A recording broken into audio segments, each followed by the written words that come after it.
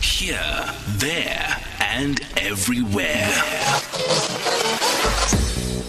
SAFM 105.5 FM in Tabazimbi.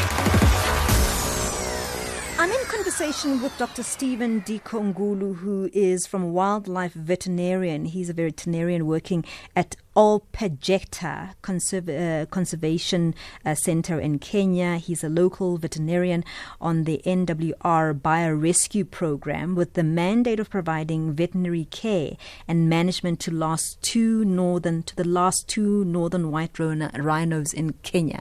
I mean, that's quite something. Only 2 white rhinos left in Kenya. I mean, that's a big one.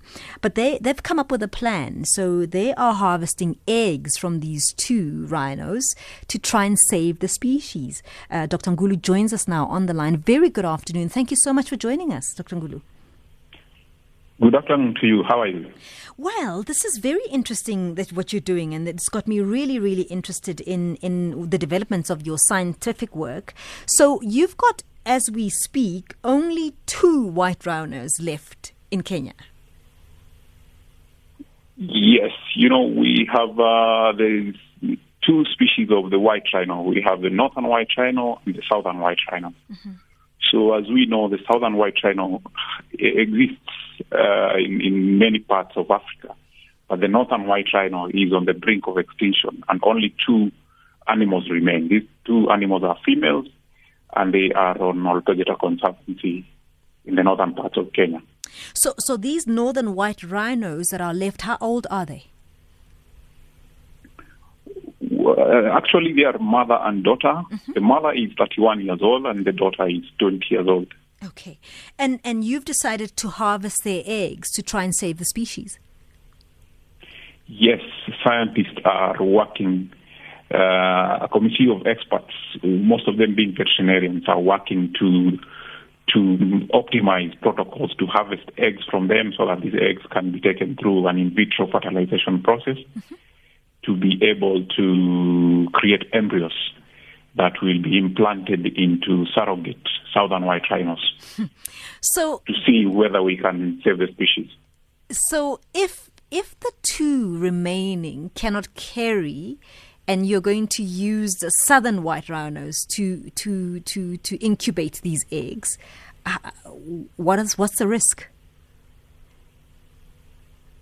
Well, it's all part of research and experimentation. Mm. Actually, it involves, first of all, collecting the eggs from the northern white rhino females, yes. Then maturing these eggs and fertilizing them with the northern white rhino sperm that is stored safely. So once you fertilize the eggs with northern white rhino sperm, you develop embryos. Embryos are then stored in optimum conditions.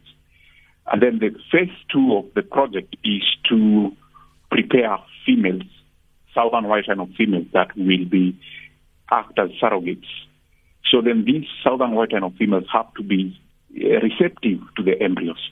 Doctor. And then to be able to make them receptive to embryos, you have to have a teasable, sort of a male that cannot make them pregnant, but can tell you whether they are in optimum condition to receive an embryo.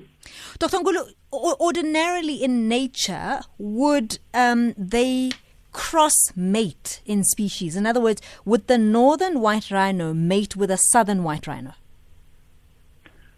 Ordinarily in nature, yes. if there were plenty northern white rhino females, yes.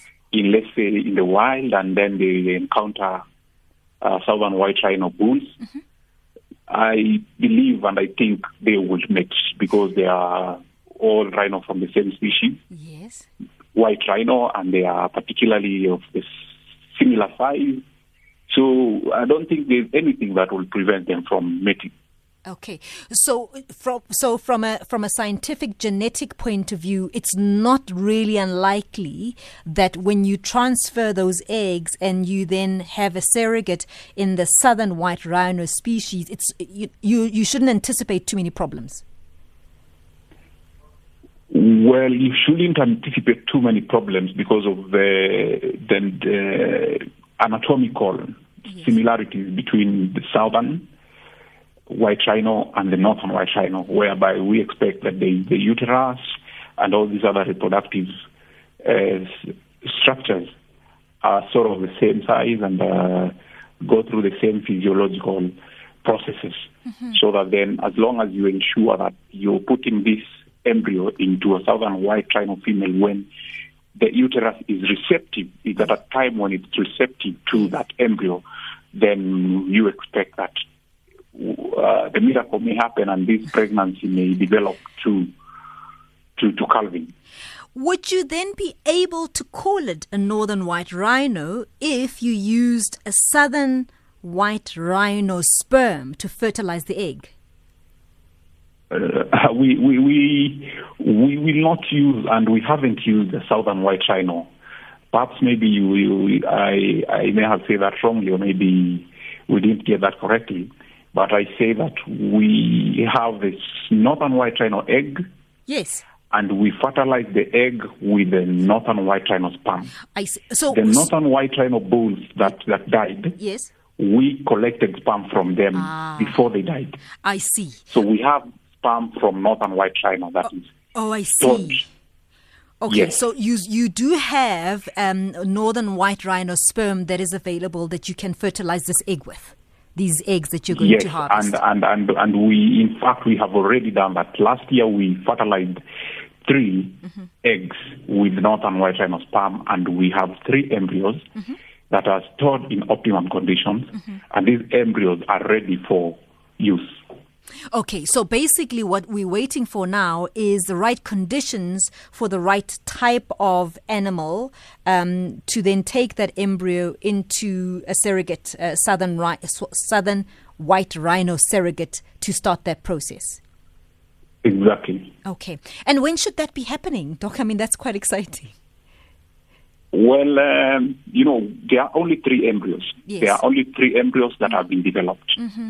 Those 3 embryos are not enough, because now if you have 3 embryos and then you use them and then it doesn't work, it means you go back to the drawing board of developing more embryos. So the plan is to collect as many eggs as possible and then generate as many embryos as possible, so that if you have more than 10 embryos ready for implantation, Yes. then you say, okay, we have 10 embryos, let's now go to the ground and then look for, let's say, 5 surrogate southern white rhino females, and then at least implant 5 of these embryos into these females to see whether we will have success or not. The plan to do embryo implantation into southern white rhinos is planned for next year, although we haven't put up exact dates, but it should be between mid to end next year. I mean, we look forward to that, and all the best to you and the team that's working on this, because, I mean, I suppose this is our last shot, isn't it? I mean, as people who are trying to save the species, it's probably the last shot we have. Yeah, this is the last shot. If this doesn't work, then it means the other technology could have to be thought about. But then it means that we are one step closer to preventing extinction of the northern white rhino species. It is a milestone in our attempts to repair the northern white rhino species that was decimated some decades back.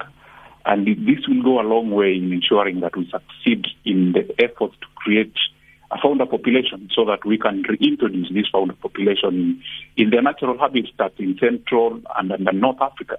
And with these efforts, we are also thinking about moving towards rebuilding the resilience of ecosystems, and also in a way, although not directly related, but in a way, it reduces the risk of economy killing pandemics like the one we are experiencing right now. Doctor, thank you so much for talking to us. Really appreciate it, and we wish you all the best. I mean, we're just crossing our fingers here. Dr. Stephen NGULU, who is a wildlife vet working at Olpejeta Conservancy in Kenya, and they're trying to do their bit to save the northern white rhino there that is left in Kenya.